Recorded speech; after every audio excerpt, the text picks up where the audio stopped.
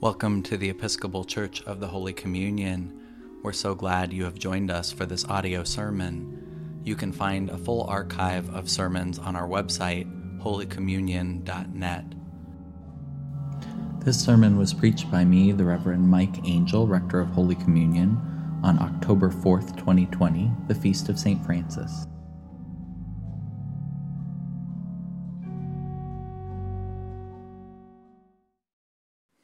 In the name of the one holy and living God. Amen. St. Francis of Assisi might well have been who Flannery O'Connor had in mind when she wrote, "You shall know the truth, and the truth will make you odd." St. Francis was a bit of an odd duck. And Francis didn't start out that way. For his time, Francesco started out pretty much typical. Even privileged. He was handsome, wealthy, accomplished. But something shifted in the young Francis. He stopped chasing women. He stopped chasing wealth. He stopped chasing glory. He stopped all the chasing. And Francis heard a call from God, "Rebuild my church." And Francis took that call literally. I forget who said it, but I once heard a famous theologian remark that in our time when so many people consider themselves biblical literalists, as they looked across history, this theologian said the only literalist they could find in the life of the church was Francis. Francis took God's word literally. Francis started taking care of the poor. Francis also took this call literally and started physically rebuilding the chapel. But even as he was rebuilding this church literally, Francis also started remaking his perspective. As I mentioned, he stopped all that chasing. And Francis spent his time in prayer, and Francis spent his time with lepers and outcasts. Francis started talking a bit funny too. Holy Communion has this window of Francis. It's in the door between our church and our chapel. And I confess, the figure of Francis in this window is not my favorite style.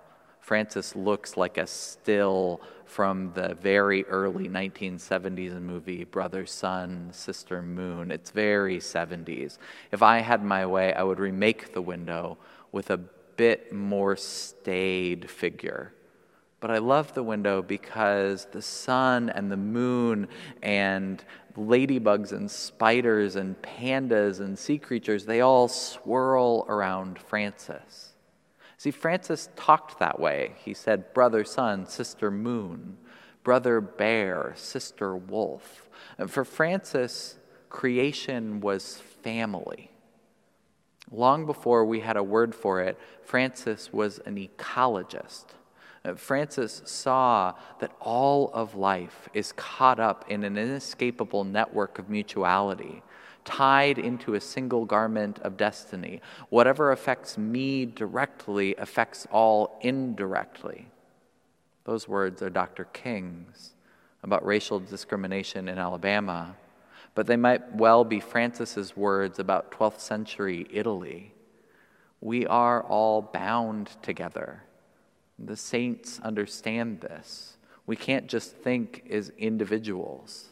Our collective survival depends on learning to think ecologically.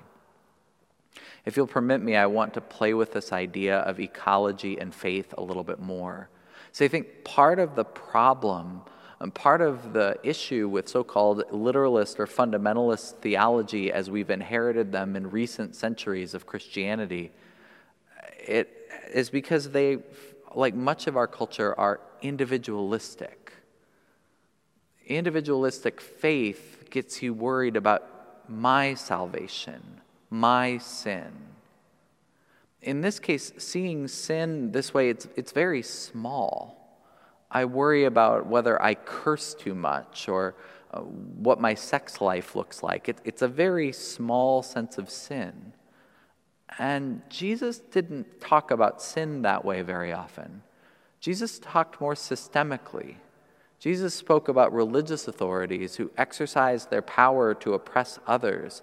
And Jesus invited young rulers to give up their wealth for the poor. Jesus talked systemically about sin. And Dr. King spoke that way as well.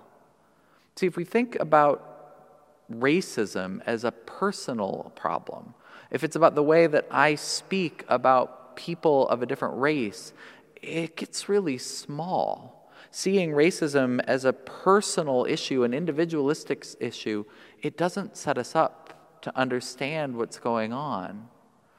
This week, Forward Through Ferguson, the nonprofit that came up after Michael Brown's death, wrote that in St. Louis, there's roughly a $2,000 difference in the spending on individual students between majority black and majority white school districts.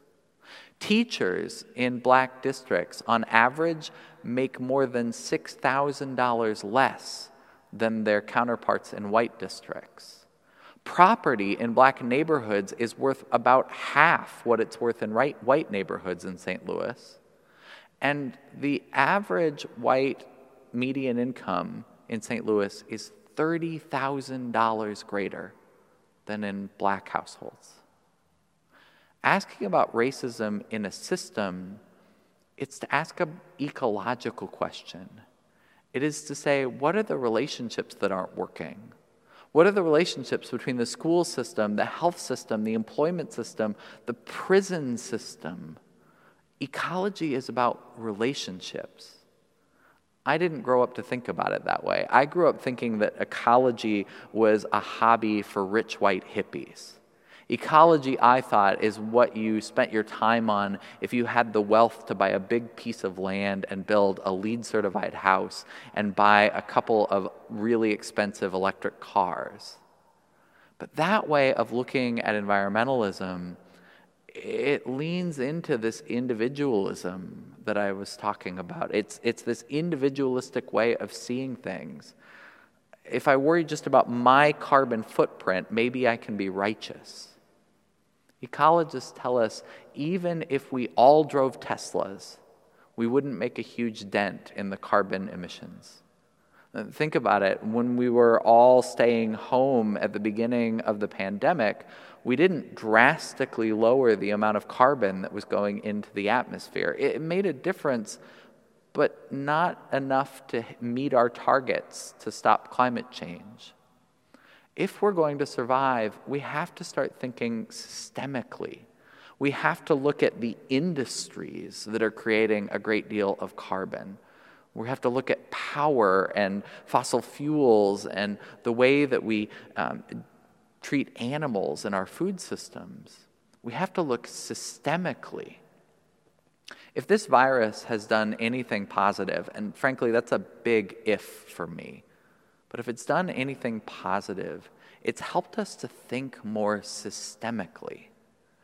Thinking about ways that we are experiencing a food system in stress, a health system in stress, it's helped us to think systemically about our own behavior. We think about how our behaviors affect the health of our neighbors. And could we extend that thinking? Could we ask how our collective decisions are affecting the health of our ecosystems? We tend to think of St. Francis as that odd guy whose feast means that we get to bring our pets to church with us for a blessing. But I wonder whether the call of Francis is still valid. Could we build the church anew? Could we build the church into a place where we think systemically? Could our faith help us to see life more systemically, more about ecosystems, so that the pets in our house, they're not just pets. They're reminders of the love that God has, not just for us, but for our whole planet. God has long depended on the odd. In an individualistic, consumeristic culture, asking systemic questions, asking ecological questions, it's odd. But God depends on the odd. This St. Francis Day, may God bless us with the burden of being a little odd. May God bless us that we might be a blessing to the world around us, and that we might seek to lighten our collective burden, lighten the load we place on our planet. Amen.